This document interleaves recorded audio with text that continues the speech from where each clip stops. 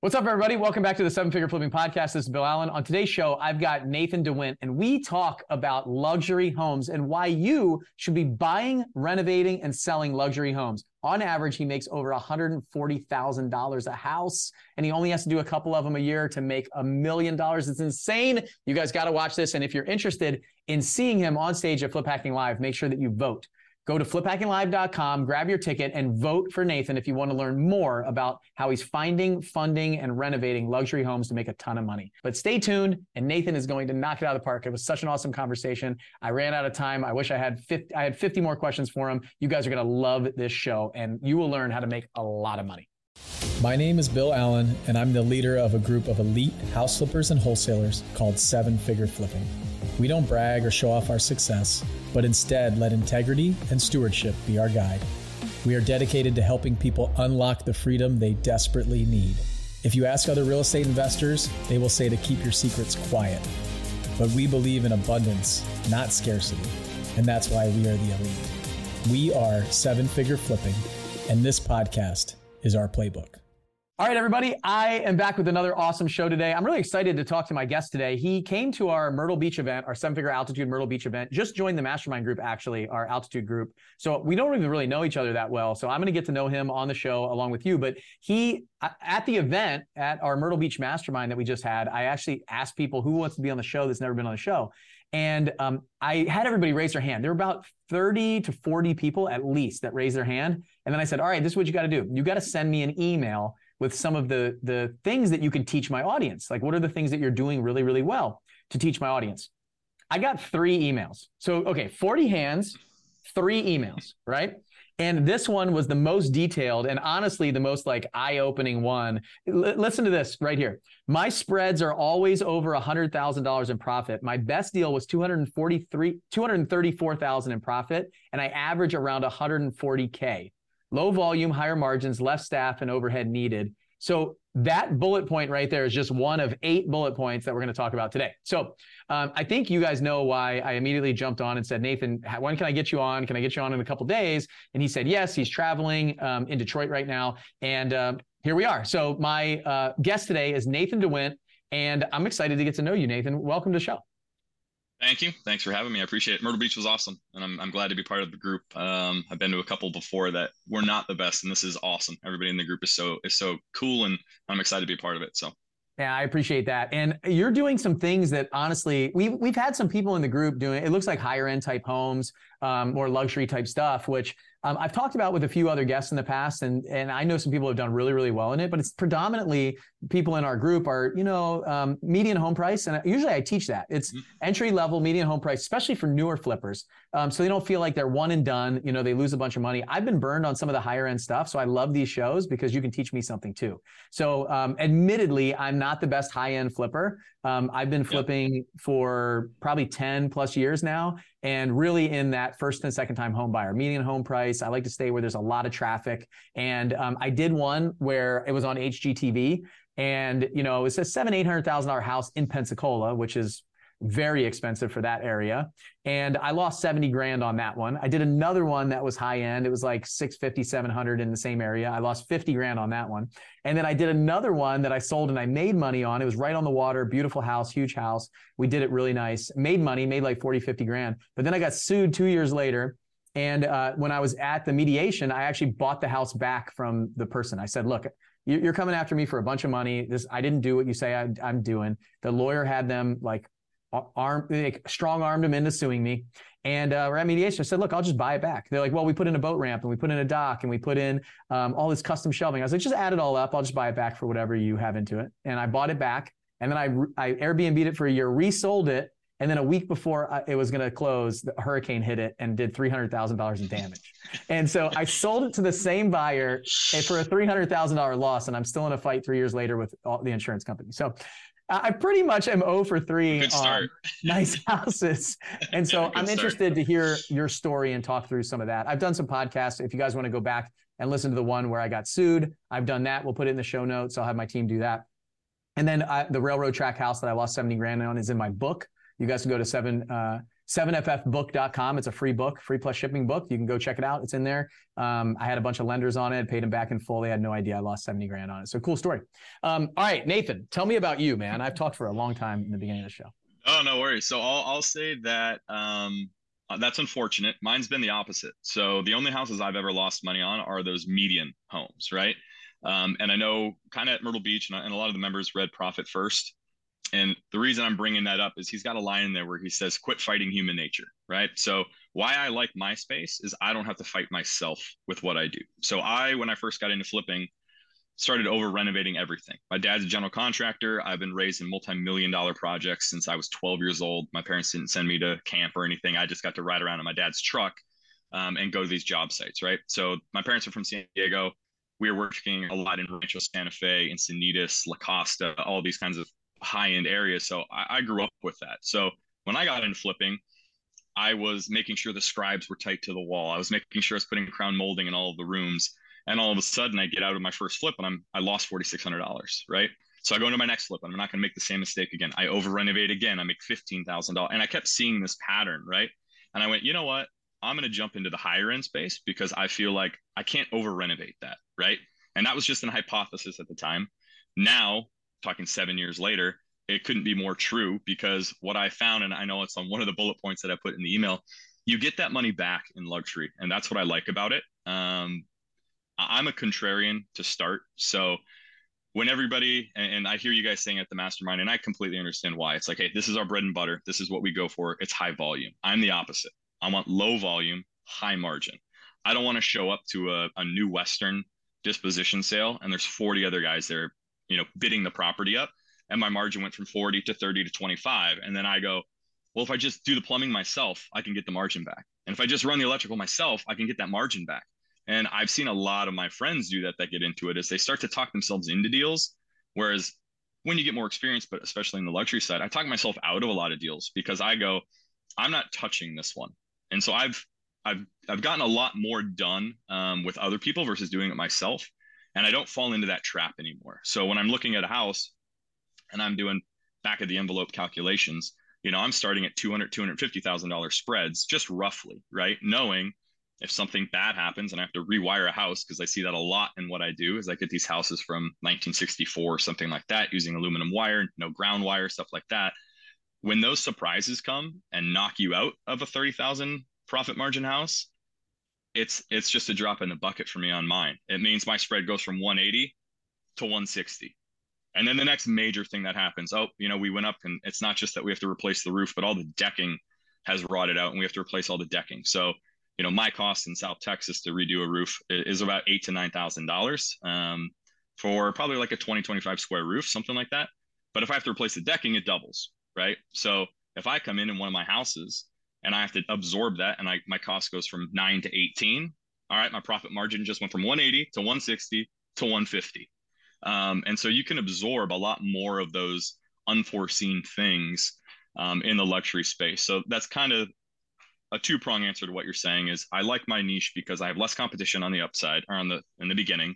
I don't bid myself into an issue, by overpaying for properties. I just don't. And actually I get them at a much steeper discount because again, I'm alone in my space in South Texas. Now, everybody's got a different market, right? But in my market, if you're looking at the $250,000, $340,000 home range, which is what we are average and median home prices, I'm buying at $500,000 and I'm selling upwards of $900,000 to $1.2 million.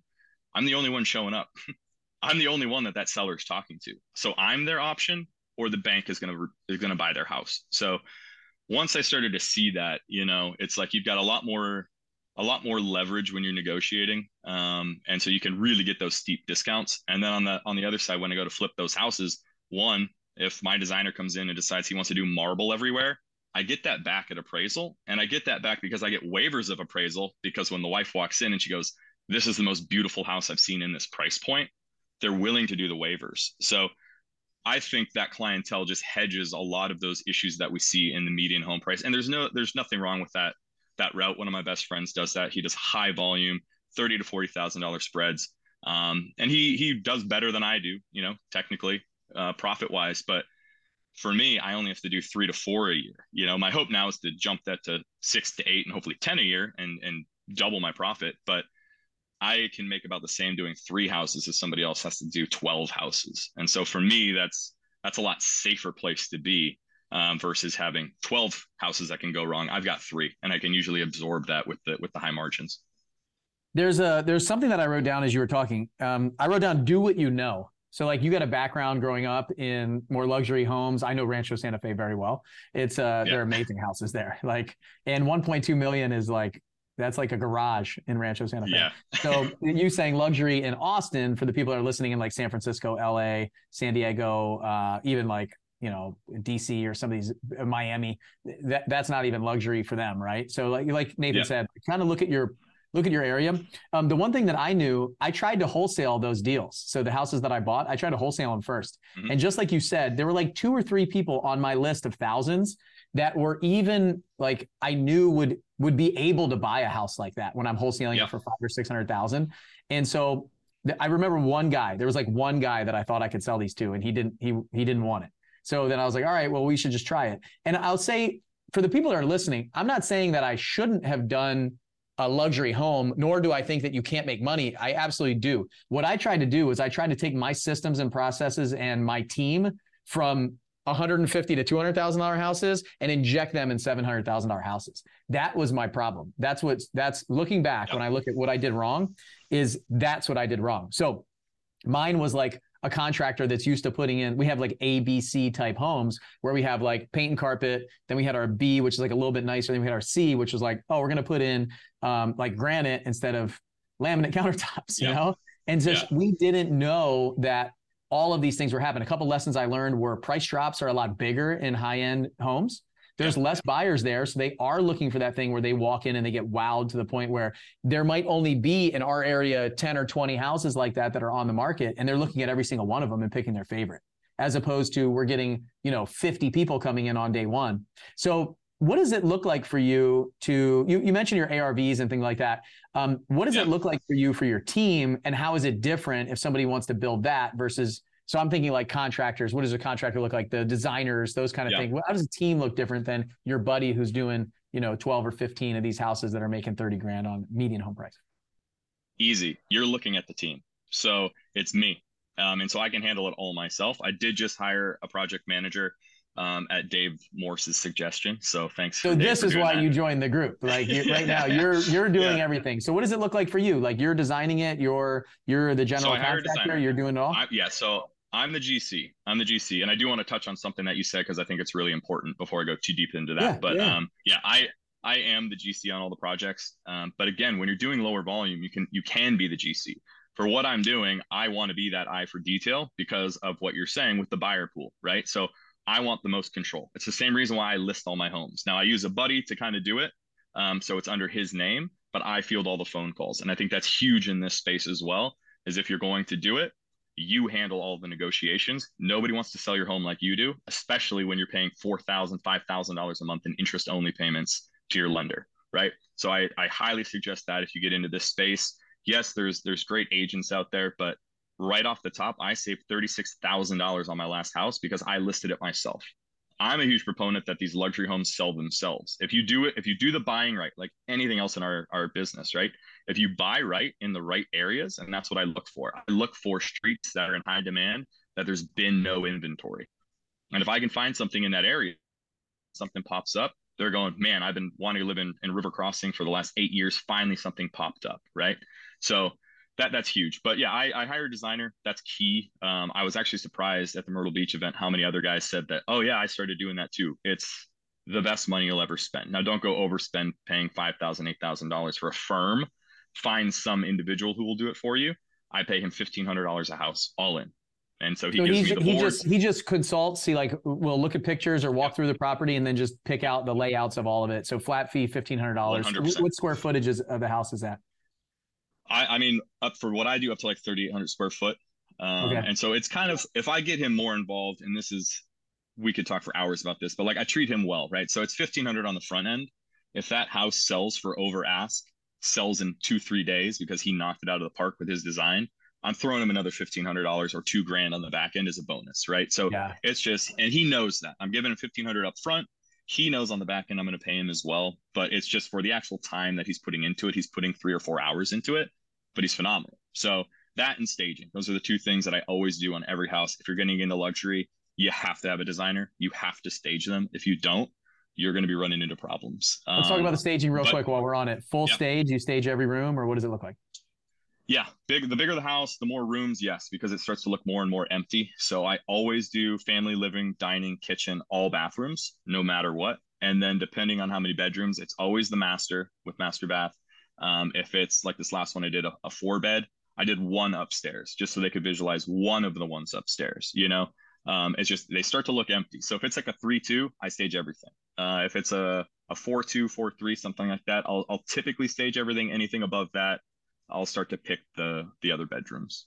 I've always staged all mine, even like lower cost houses, $200,000 house. I stage all of them, the bedrooms too. What I found was if you don't stage a house, people like their eyes go different places. I want to draw their eyes to the staging, the look of the house, and they stop looking for the imperfections of a flipped house. They know it was renovated, they know it's flipped. If it's empty, then they start like looking for things, and the next thing you know, they just start digging and digging. Like, we're not building a brand new house. Even my brand new house, the punch list was longer than any flip I've ever, done in my life. So, I mean, they're always looking for something, especially with flips and the kind of the mentality that people have with all the TV shows now. You mentioned something. I know you want to go back to something I said. You want to do that now? What was it? Yeah, just real quick. You're mentioning the wholesaling, right? And I think you hit the nail on the head. But why I want to flip it and show people why that's an advantage is exactly what you said as a wholesaler's perspective is there's no end buyer, right? If you're that end buyer, be loud about it, because the way that I looked at it is if I've got 12 or 15 wholesalers and they happen to come across my deal, that deal flow for me, like I'm saying, is 3 to 4 houses a year. I'm trying to double that to 6 to 8, right? If the 15 or 20 wholesalers in my network come across a deal, they don't have to search for it. They don't have to be doing advertising for it, but they come across it. That's money that they weren't going to get. They're going to call me immediately and go, I've got one for you. And so my deal flow, since I've just said that to every single person I talk to, my niche is luxury. If you find luxury, I talk to agents about it. I talk to other investors about it. I talk to every wholesaler about it. That naturally brings me my deal flow. And I've got more deals than I can handle in my area, so that's my next step, is getting the private funding and expanding. But just from word of mouth, I have that because wholesalers don't have anybody to sell them to. So they might not market for you, but I do. I have a couple with net worth, that he knows. And so every now and then he's hitting an area, he'll go outside of it a little bit and hit those 2 or 3 side streets for me. And we get deals that way. So you will be one of the only ones in there in that space. And those wholesalers know that they're going to bring it to you. And I understand from your perspective, if you're marketing and spending money, you probably don't want to, because if you've got one buyer, you're not going to target it, right? So it's a different approach of spread your net out there. But when they know you're the only one in your market doing it, they're going to bring you every single one. And so for me, my deal flow is more than I can even handle, just because of that. Yeah. So I started as a flipper, and then I became a wholesaler because I was doing a lot of direct marketing for me as a flipper. And what I was realizing is I was like a fisherman that was throwing a net in the ocean, and I was looking for one specific species, right? And I'm throwing all this trash fish back, like all these good deals, but I didn't have a buyer's list. I didn't have anything. And I actually thought wholesaling was like really sleazy and stuff like that in the beginning, until I met Andy McFarland and Justin Williams. And really, Andy, he was the wholesaler, and he's doing it ethically, had integrity. I love the guy. I mean, the business that he built was incredible. Until then, I was seeing all these people in my market that I didn't feel like had the utmost integrity. I didn't feel like they were really doing the best by selling to people around them. Same. And so, what I realized was, well, okay, I'm only looking for a specific house in a specific area, and I'm not doing anything with these other leads. It was horrible. And I was just wasting a ton of money. So that's when I kind of shifted to wholesaling, and then still flipped on the side. But if I was a luxury flipper, I mean, the other thing is the ability to actually target these houses is easy. If I'm doing direct marketing for me knowing what I know, I mean, I could target for you only the type of houses that you want to buy in areas that you want to buy, and you can hit them really hard. And like, you could be the only person who's really, because most people are actually like weeding out the high-end houses. Like when my price point, when I'm running my list, I keep it below a certain area and threshold because I don't have a lot of buyers. I would come across houses on Pensacola Beach for pay-per-click and stuff like that. I didn't have any buyers, so we would have to pass on them. And so it's interesting. I'm interested. One thing you said was, before I move on, you list Yep. your own houses. I'm curious about that because I would feel like if I listed, so I used to do this. I had an agent. I built an agent team in my company where I was the lead agent, and then I hired another woman to do all my listings. So I get 50% reduction on our list. She get like 1%. And she loved it because she had signs all over. She would get the buyers that came in that weren't represented and people calling her signs and stuff like that. And we had 20, 30 signs around Pensacola. Yeah. But I found like I always took things a little bit personal. Like it was my house. It was kind of my baby. I was working on it. So like if they were calling me and I was talking to them directly, or I had to deal with the appraiser or the inspector, I just got really aggravated. And it might just be my personality, but that was my house. And so I always wanted somebody in between me and the buyer, or me and the buyer's agent, because I just got kind of ticked off all the time when they're saying stuff like that. How do you handle that? And what do you recommend for people that are listing their own houses? You are 100% right. So that was reps, right? So in the beginning, that happened to me too. I actually sold the house for $875,000 after putting $160,000 into it. 2 days later, they started a full renovation of the property. I was furious because I had just done everything to the nines, And so I took offense to it. My dad kind of walked me through that going, hey man, it's sold. Don't worry about it. Yeah. So what I do now is I'm there for all of it. Right. And so I take a different mental approach. So I am there when the appraiser is there, or I'm putting together an appraisal packet myself. I'm controlling what I can control. And then it's easier to let go of what you can't. Right. If I can't make the appraisal packet, I don't show up and I don't meet appraisal, I could get mad at the appraiser, I guess, but it's me because I didn't do what I needed to do to hedge that from happening, right? So I show up for that. I show up for the inspections. I talk to all the inspectors, right? It's still it's a person-to-person industry no matter what, right? So they're there to do a thing. They're there on their checklist. They're doing things for liability reasons and whatnot, right? But the conversation they have with that agent or the buyer is different once they've talked to me. When they find something and I say, okay, but let me show you what else I did on this roof. I replaced X, Y, Z. If there's a small thing there, it's a small issue that I can fix really, really quickly. Just by having that conversation, he's going to turn around and say that to that agent. Hey, you know what? He was there. He showed me all the work that he did. It is a very small thing versus going, hey, I found this thing. The guy said he redid the roof, but there's a crack right there. This guy doesn't have craftsmanship whatsoever. It's still a person. It's a human to human business. Just by being there kind of dulls their sword a bit. And so I am there for absolutely everything, just like I think agents should be.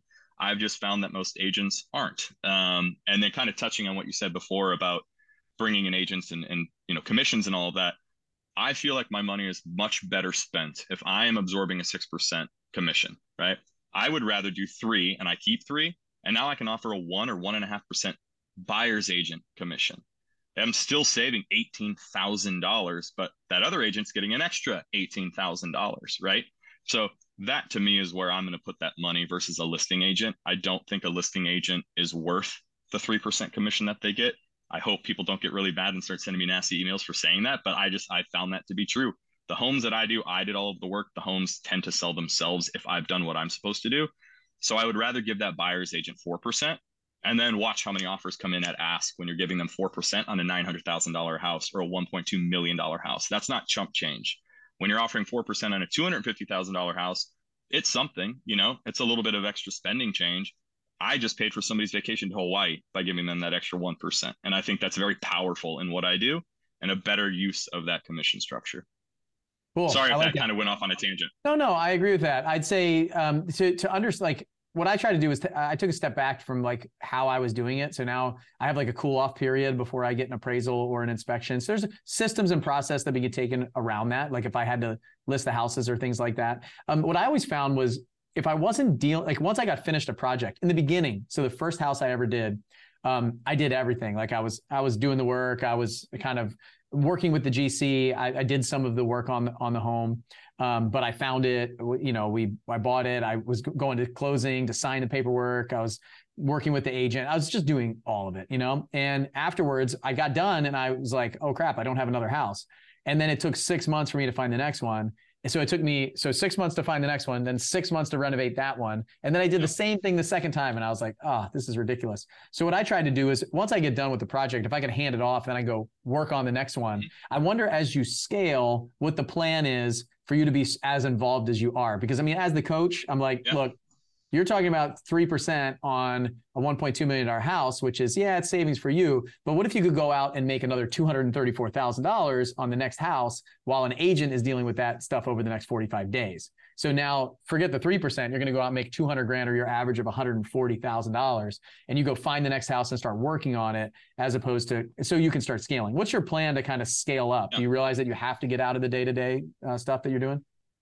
I do.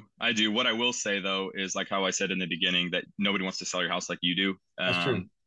I get what you're saying about, is it worth taking that reduced commission? The reason why I'm so adamant about it is the first thing an agent does when a house is on the market for a month is what do? A price drop. So on the surface, it might seem like, oh, it's only 18,000. But for me, I'm sticking to that price point. I'm having those phone calls. I can't tell you how many times I followed up with agents and they go, I followed up with the agent. Here's the text message. And I go, a text message? Yeah. No, pick up the phone and call them. Right. So it seems like it's a $36,000 difference. And yeah, Nate, go do the next one. That can turn into 50 or 60 really quickly because a listing agent's best friend is a price drop. And like you said earlier, on a $900,000 house, that can mean $50,000. Yeah. So no, I will always be involved in that. And you're going to hate this next answer even more than that, is I give the buyers my cell phone number and I tell them for a year, you can call me. I don't put it in writing. And I know everybody I tell this to goes, what? Like I told you in the beginning, I'm a contrarian. I'm a relationships person.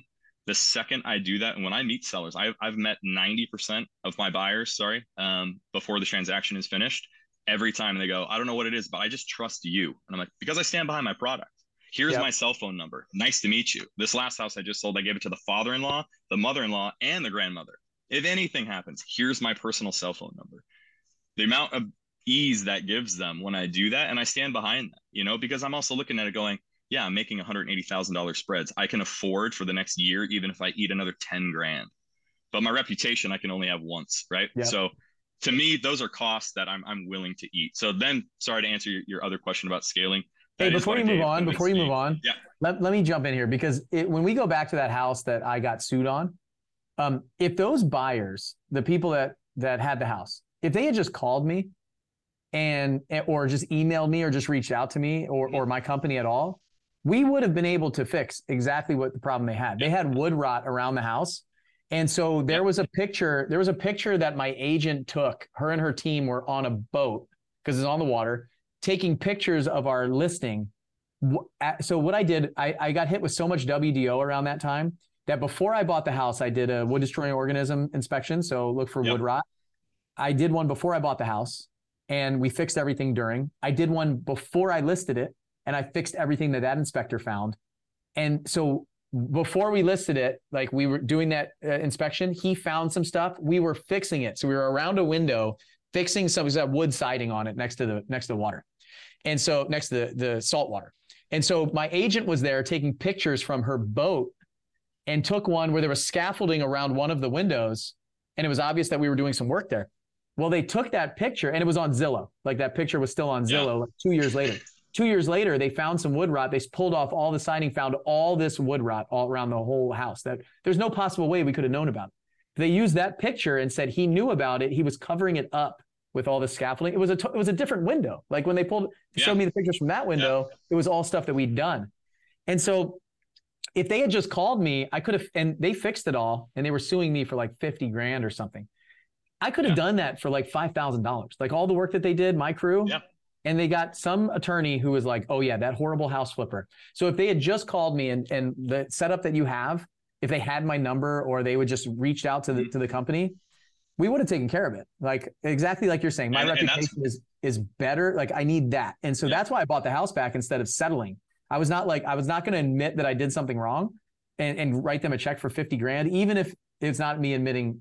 So many people at that time were like, dude, just write the check. Like, it's not a big deal. Like, what are you doing? Don't just write the. I was like, I cannot physically write this check. I just can't do it. Yeah. I didn't know about it. I didn't do the wrong thing. I'm getting shaken down. And so if they just had, so I don't hate you for what you just said. And I think it's admirable. I really do. I do. I think more people out there should stand by their product. They should be willing to do that. Now, I think that we're different animals. Like I don't want people to have my cell phone number. I don't want to, I don't want to be doing all the work. I really love the fact, and sometimes I make less money for being able to scale myself out of the business because I do want to be able to leave take vacations and build a business that runs without me. However, I'll be the first one to say I do stand by my product. I've written people money back from coaching, from training, from events, things like that. Like, I don't want that bad juju around me at all. Yeah. And so I'm not upset with you. Yeah. I think it's, I think there's I just think there's something to be said that if you open that door for them in the beginning, I know people say, if you give them an inch, they'll take a mile.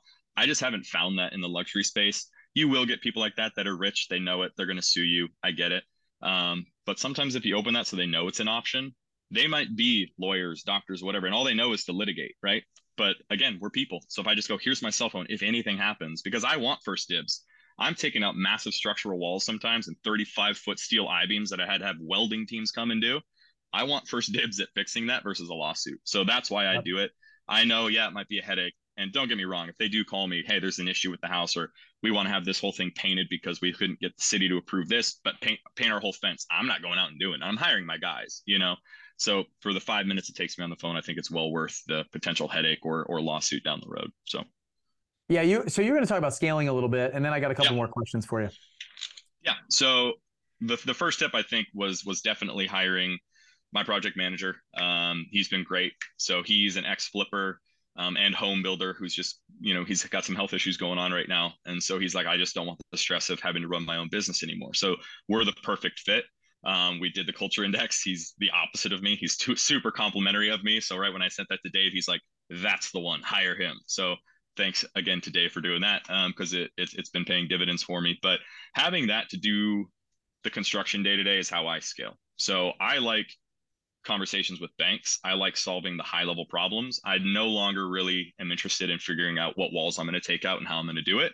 It's still fun. It's engaging. But as for paint, I just don't care to be a part of that. I'll do special touches. I'll do custom mantles or wrapping columns or faux wood beams. I'll do that myself because I take pride in doing that work. But for the most part, I've divvied that all off to my latest hire. So that plus with the financing that we now get through Kiavi, that's the other one, right? So that was the other thing that was kind of stopping me from scaling was the higher end homes. When you're doing an 85% LTC on that, I'm bringing 160 grand to the table. Then I've got to do renovations, right? So now with 100% financing, it frees up a lot of that money. And so I was talking to Lyle Span about it actually too. So this is another awesome connection that I've got. But Lyle convinced me of that as well. He's like, dude, take the 100%. It's going to free up your time. It might cost you a little bit more money, but it's going to free you up to do other things and free up your checkbook to take on multiple properties so that I don't run into that issue of, all right, I finished a property and I got to wait 6 months for the next one. Now, when they come in my pipeline, it's like, well, I can afford it because I don't have 160 sunk in this. And so I can do multiple projects at once and kind of line them up. And so that's really helped me to start scaling already. So having that one employee that kind of takes the day-to-day off of my plate, like the insurance company called me this morning that I have to go locate all the fire hydrants in the area because they can't find them. So we can't insure the property unless we know where the fire hydrants are. That was me, 4 months ago. And I would go around and snap all the photos. Well, now he's doing that for me. So I can focus on the other stuff of the other call of, hey, we have to extend this contract because the sellers are an elderly couple and now they're getting cold feet because they don't want to move so quickly because it's sentimental. I can have those conversations now because I'm not 10 foot up on a ladder, right? And that's where my skill set is better used now. And so I am willing to take less in profit in order to do higher volume, but I don't want that to be confused with, I'm not trying to do 100 houses a year, like I'll cap it 10 or 12, something like that, because I'm making decent money. And that's the lifestyle that I want to live. And so I'm happy to be there. So my scaling is scaled up to my highest point of efficiency and effectiveness. That's the way that I say it. Once I'm there and I'm fully efficient with my use of time and resources, that's where I want to be because the money flows. When you're, doing 150, 160 a flip times 8 flips or 10 flips a year, that's a decent living. I don't need to be a billionaire. I've got, I'll have a plenty decent lifestyle once I hit that point. Yeah, I love that. I think, and the cool part about what we do inside of our group that I love is it's not like one shoe fits all, like one size, like you have to fit in this box. You can design your business, your life, however you want. So I just did a show with a guy named Dave Miller, who was talking about, he doesn't want to be responsible at all. He loves building his team. He wants to be completely removed so that they can travel. They spend a couple months in Breckenridge every year. He just wants to be like hands off. Like he believes that you should build every business virtually, whether you're in your market or not, that you never have to go to the home. where you're like, this is like just a full on opposite conversation that I'm having. And the cool part is we both live in the same place. We are in the same group, and we just have different mentalities of what we're building. And it's okay to build. If you're listening to this and you're trying to figure out like how to pivot your business or how to start your business or how to build something, my recommendation is just start wherever you want to go right now. Like, you don't have to figure out what it's going to look like 10 years from now, because I'll tell you, your skill set will change, your mindset will change, your bank account will change, your life will change, everything will change. And along the way, you can make little zigs and zags wherever you want. Like, I was going to buy 10 rental houses, try to make $10,000 a month, 120 grand a year on my rental houses. And then 3 years into that, I sold them all. And I took that money and I bought 7-figure flipping with it. I had no idea I was going to have an opportunity to buy this company, 6, 7, 8 years ago. But then it came up and I said, hey, my return on equity would be really better, a lot better if I put it somewhere else and bought a business that could produce something for me that I already love to do. And I'm doing it for free, basically. And so things are going to change. And now I have tax problems. So I put a lot of money in apartment syndications and like we just bought a storage unit deal that I sunk money into because I need the tax write-offs. I bought an airplane for a tax write-off, a car, all kinds of stuff that I love to do. Now my life looks totally different. And now I make different decisions with what I do. The businesses that I build look different, and that's okay. So Nathan, you might be like, I'm going to be at every house. I'm giving away my cell phone number. And you might listen to this 2 years from now and be like, what the heck was I talking about? That was crazy, and just let yourself be okay with that. I think everybody tries to plan so much of the future that they never get started today. So what recommendation would you give to somebody who's listening to this and like, you know what? I want to jump into this house flipping, but the luxury home really scares the crap out of me because it's so expensive, the money, things like that. Like, is it a good place for somebody to start from the beginning? What do you think? I think it is. Again, it's kind of like when you're starting to get into business or being an entrepreneur and people say, what's the difference for you? You'll get this. It's like, what's the difference between buying a house versus an apartment complex? It's an extra zero, right? And you get told that a lot when you're starting out. So for me and my whole model, it's like I have so many hedges against the market, against interest rates. My buyers don't really care what interest rates are doing. Right. They're coming in, they're paying cash for a third of the homes for $1 million, right? So those market fluctuations don't bother my clientele. So I strongly believe you can get burned a lot worse when you're starting in an entry level versus what I'm doing, right? And if it's somebody else that's in 7-figure, like by all means, call me and I'll walk you through everything. Like, this is the coolest group I've ever been a part of, So it's like, if you want to do it and you're in 7-figure, call me. I will walk you through every deal. The second answer to that, and again, this one's going to kind of come out of left field, is if you want to do it, quit your job. I know there's people, and this might be controversial, right? And I know everybody has a different route, like we've talked about. I'll tell you, I quit my job. I went back to my job. I got laid off from my job. Once I got laid off from my job, my real estate completely took off exponentially because I had nowhere else to put my 40, 60 hours a week. I was running hotels, right? So I'm working 60 hours a week doing real estate on the side. And it's a trickle. And everybody thinks they're going to build this business that way. It's not a business. It's your secondary thing you're focused on. I'm a huge proponent. If you want to get into flipping, you can do it in any realm. If you want to do it in first-time home buyer, you want to do it in median home price or luxury, quit your job and watch what will happen. When you don't have plan B, watch how plan A works out. And I just see so many people, and I know you've probably seen this as well as friends and family. Everybody who sees what we do goes, oh, I want to do that. If only I could do that. It's just, I have a kid. Oh, I have this. I'm married. You're not. The excuses just line up. So take that excuse away. Quit your job. When you have nothing else to do and that is your job, you'll treat it like your job. You will be efficient with your money. You will answer phone calls. You will go to meetings. You aren't going to push off showings. You're going to go to every single showing. You're going to do those things like a real business, and your business will take off. So I know not everybody's going to agree with that, but I wholeheartedly believe that if you want to have the financial freedom and you find it in real estate, there's more millionaires from real estate than any other, realm. It's because they treat it as a full-time job and they put all of their effort. And so if you're taking your 4 hours a week, but really you could be putting 60 hours a week into real estate, how could you fail? If you're putting 60 hours a week of your time from your W-2 job into real estate, treating it as such, it's going to blow up. It just is.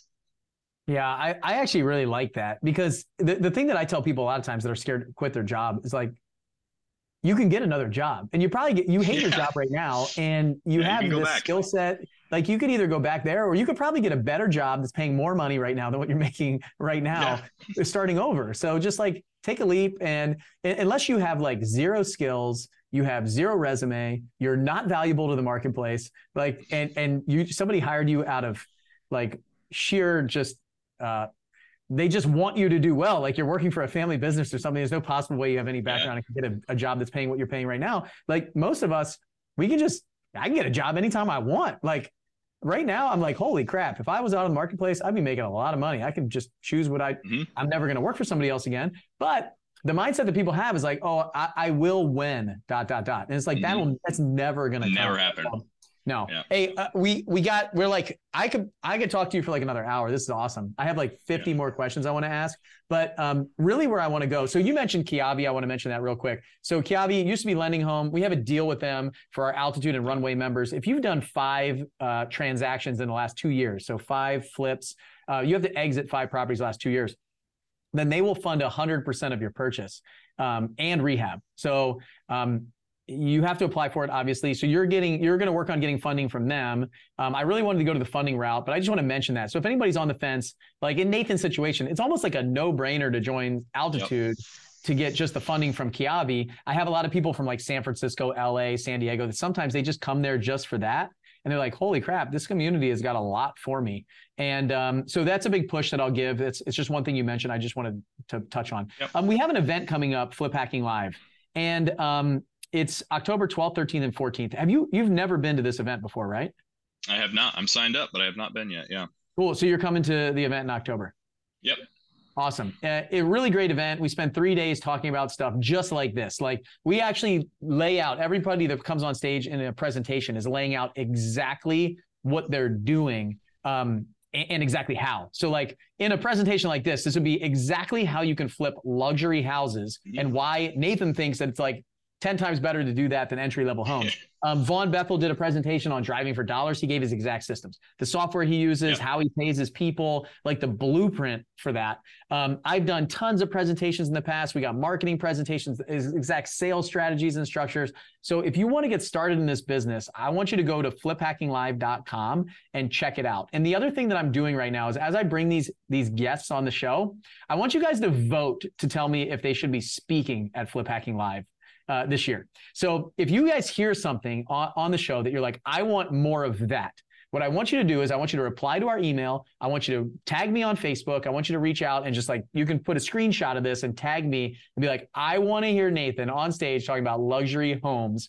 in more detail for his presentation. So that's what I want you guys to do that are listening. And I have some really cool guests and we're doing more shows and more podcasts about the speakers at Flip Hacking Live coming up. But I do still have like 3 or 4 slots that are not finalized yet that are going to be like podcast guests that you guys vote on a little bit like, I don't know, like American Idol or something. So I'm really excited about that. I think this would be a really cool topic. I think it's something that I bet if you had time to prepare a 20 or 30 minute presentation, then you could lay out like exactly how they could do it too. Right? Yeah. So vote for me because I love it. So if you guys want to make $234,000 on one house, forget the resale price of it. That's the profit. Honestly, in an area where you're selling houses for 1.2 million, we didn't get into the financing. We didn't get into how you're finding these houses, how you're negotiating them, how you're getting that kind of margins. There's all kinds of stuff that we could go, and maybe we'll bring you on again on another show. Is there anything left that I didn't ask you that you wanted to mention? I got about 2 minutes before my next call, and I don't know this guy in 2 minutes, so I have to be on time. Yeah, no worries. On my notes, I think the one thing that I just want to reiterate is that everybody does focus on that first-time home buyer. And I know I've already mentioned that, right? So who gets left out in that is the high-paid professional. And I think that's a massively untapped market. The reason being, cities always grow outward, but they typically work in the middle, right? And so as there's no more land, there's no more houses for them to live in, and they want to live in a city center, what's left? It's dated homes that they've got to purchase for $640,000 and rehab themselves. What doctor or lawyer has time to do that? They don't. They want a turnkey solution, right? So that's where I think that this niche, why I think it's so powerful, is as it moves outward, there's so many opportunities here. And a lot of the agents that bring me deals, they'll come in and say, well, we're going to list it on the market for $700,000. And I just go, okay, well, I'll be waiting here when I'll pick it up for $550, because I know that mentality of a wealthy person wants something turnkey. So it's just another avenue that I like to let people know about. You know, it's like they're kind of the forgotten market. And they get kind of pushed into or lumped into this group of, well, they're going to build a custom home. And it's like, yeah, they might be nitpicky, but that's time, money, effort. They're paying construction loan costs.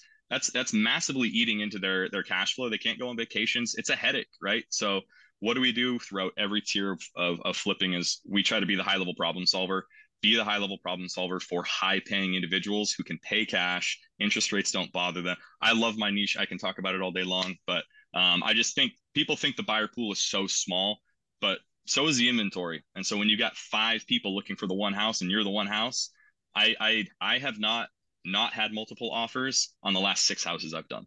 Every house I've done in the last 6 of them, I've had multiple offers over ask. I love it. I don't know. The other thing to mention is the luxury people that have a ton of money don't really get hit by changes in the marketplace, the big recessions and things like that. These people are somewhat recession proof, typically in that area. All right. How can people get a hold of you quickly? Like if there's a way that they want to reach out, is there a website or some place that they can go, social media or what? Yeah, Facebook, Nathan D. Wint. That's the easiest way. Instagram, it's Nate Cape to Cape, I believe. I used to travel all over the world and stuff, so that was Cape to Cape. That was where that came from. My email is shonainvestmentsllc@gmail.com. And then my phone number, I think a couple of guys did it as well. I'm fine with it. 760-803-5921. You can call me, text me, however you want to get a hold of me. I know most people won't, so I'm not scared. And if you got a high-end deal in Austin, Texas, you better send it to Nathan. All right, cool. Hey, don't forget, go to fliphackinglive.com and grab your tickets. It's just coming up in just under 2 months. If you guys want to learn more about our altitude program, the number 7figurealtitude.com, we'll put in the show notes, and I encourage you guys to reach out to us and have a conversation to see if we would be the right fit for you. Nathan, thanks for hanging out with me today. I got to go. I'll see you guys on the next show. Thank you.